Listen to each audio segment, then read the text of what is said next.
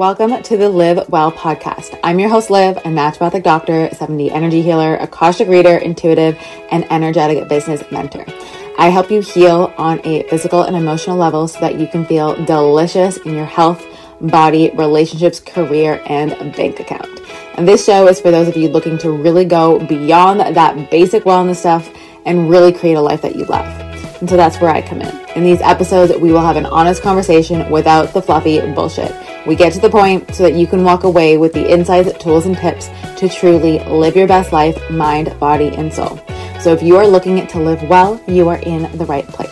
For ways to work with me, visit keepupwithliv.com and follow me on Instagram at keepupwithliv for more. And with that, let's get into the show. Hello, everyone, and welcome back to another episode, mini-sode. Today, we're diving into emotional eating.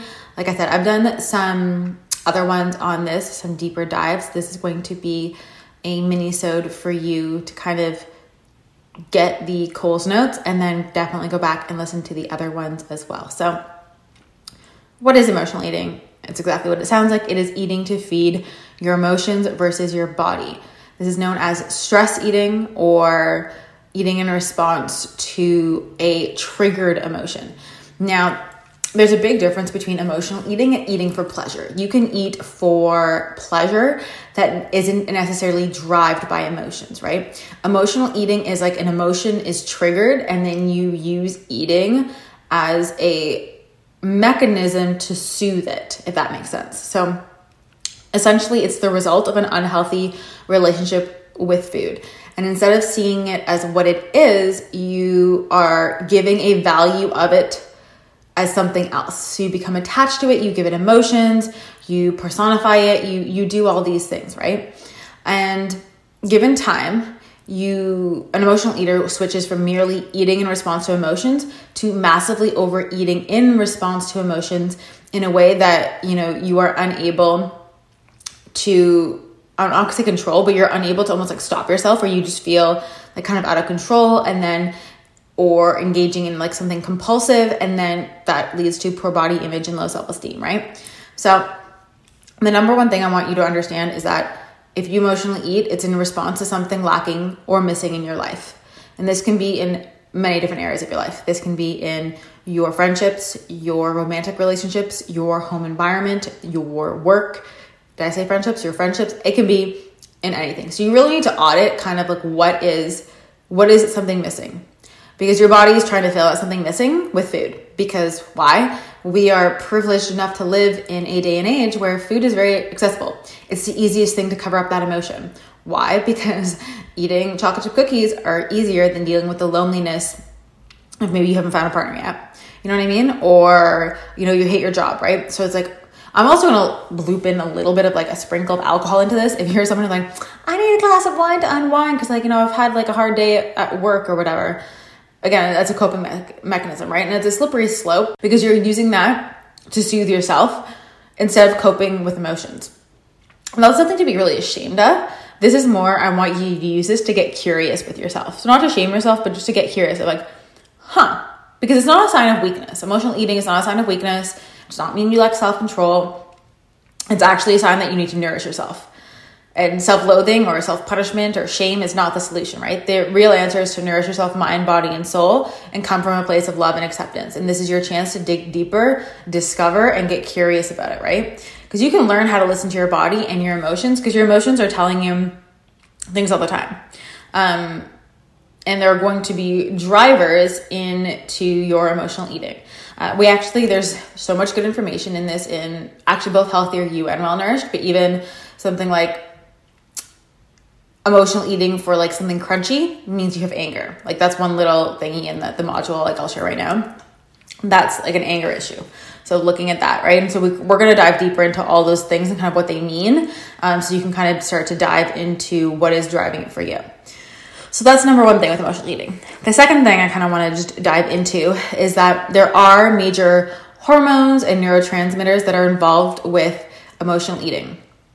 So sugar has been shown to give you that like dopamine hit that also allows you to feel. Hello everyone. I just wanted to quickly hop on here and let you guys know that If you have not heard of Healthier You yet, it is now open, and I have added a new masterclass to it, which is the Break the Cycle Emotional Eating Masterclass. So Healthier You is literally the foundational program. It is my ride or die. It is how I live my life to feel my best in my body, to heal from hormones, to heal from under eating, to heal from feeling restricted and just not feeling delicious and nourished when I eat.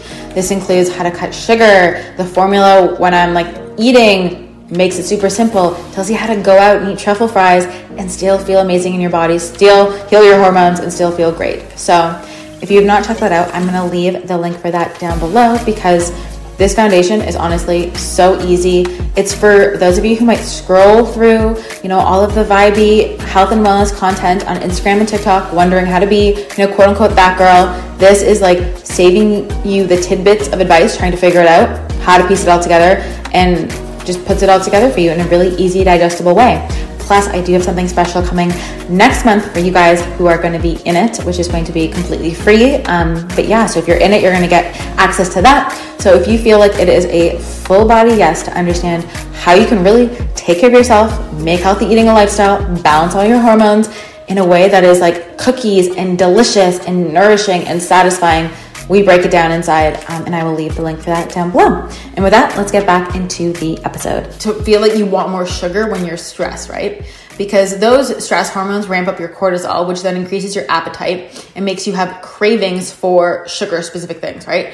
If it's just appetite, if it's true hunger, you would be okay with avocado toast and you wouldn't necessarily need cookies, right?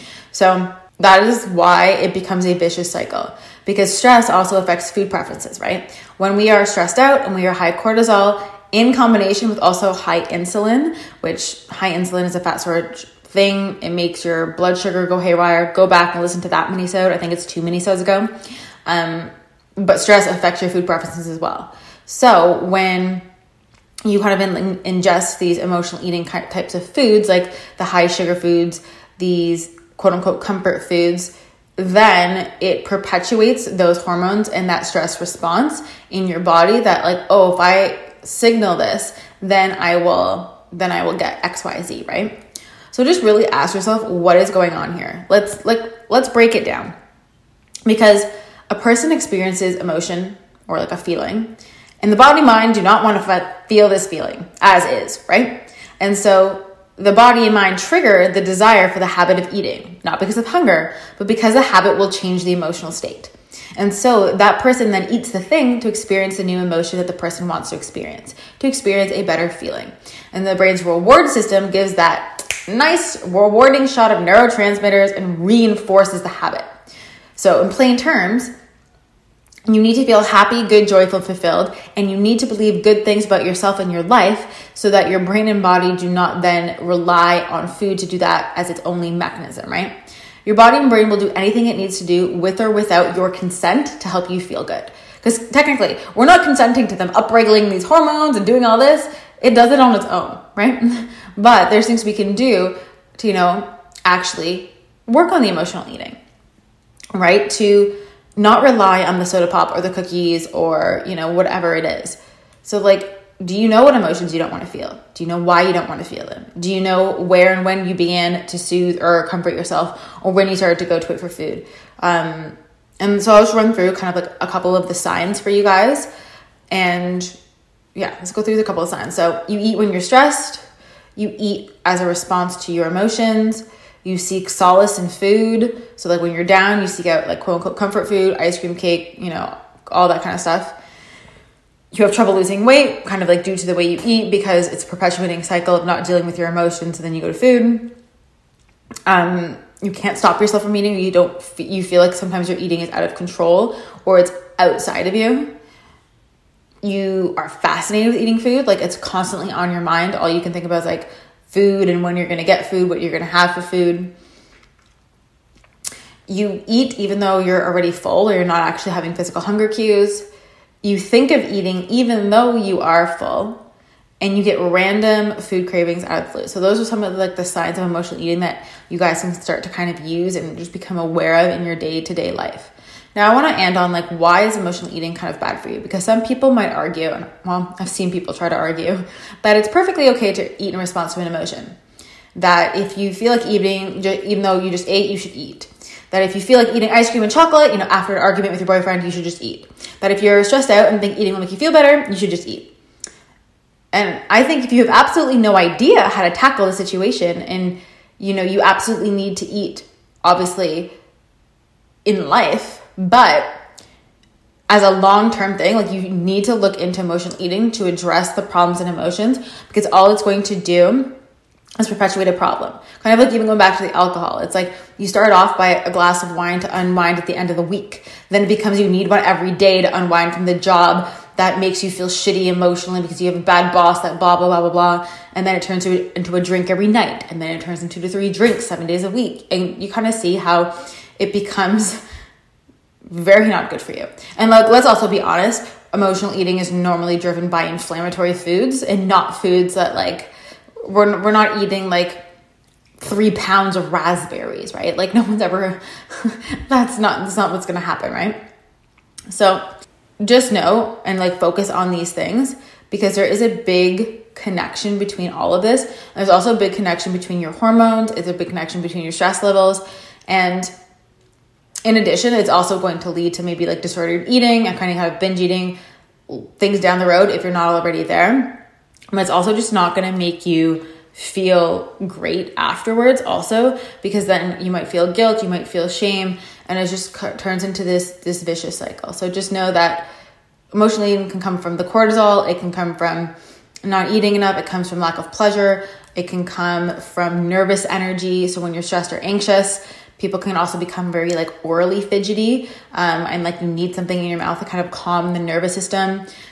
Childhood habits, and this is something that I've said to many of my clients before, that's no fault of your own, right? When you get a shot or you get a needle at the doctor when you were little, you got a lollipop, or maybe mom took you out for ice cream, right? So you were also very taught early on and validated with, it's not like they took you out for broccoli, right? So just know that it's not your fault. We just something, it's a childhood thing that was wired in as an easily accessible coping strategy that is only going to push things down and make things erupt later, right? Because essentially it's all stuffed emotions. It all comes down to stuffed emotions and needing to get quiet with uncomfortable emotions, because people who are uncomfortable with emotions, whether that, confrontations at work, frustrations in their marriage, it's a lot easier to go for a piece of cake than open up the communication. It can take the focus off the anger, resentment, fear, anxiety, loneliness, or whatever kind of host of other emotions that we sometimes would rather not feel. Yeah. There is so much power and there's so much strength in being willing to see those emotions, and definitely rewind this episode, because I dropped some questions in there for you guys to start asking yourself, to start using for emotional eating. So with that being said, I will leave this mini-sode here. Definitely jump into Healthier You, because there is a whole masterclass series on emotional eating and how to break the cycle. We even talk about social situations. We talk about what to do when, there's 50 cakes in front of you. We dive into so much. It's just such a juicy one. Plus there's going to be a live new module coming. So come and attend live if you're in Healthier You, and you can come ask me any personal questions. So definitely take this episode in, re-listen to it, and then come on June 23rd to the live one. If you're listening to this after that, still join Healthier You, because that is going to be in the replay. And then you can always DM me a question and I can always direct you from there. So with that being said, I will see you guys in the next episode.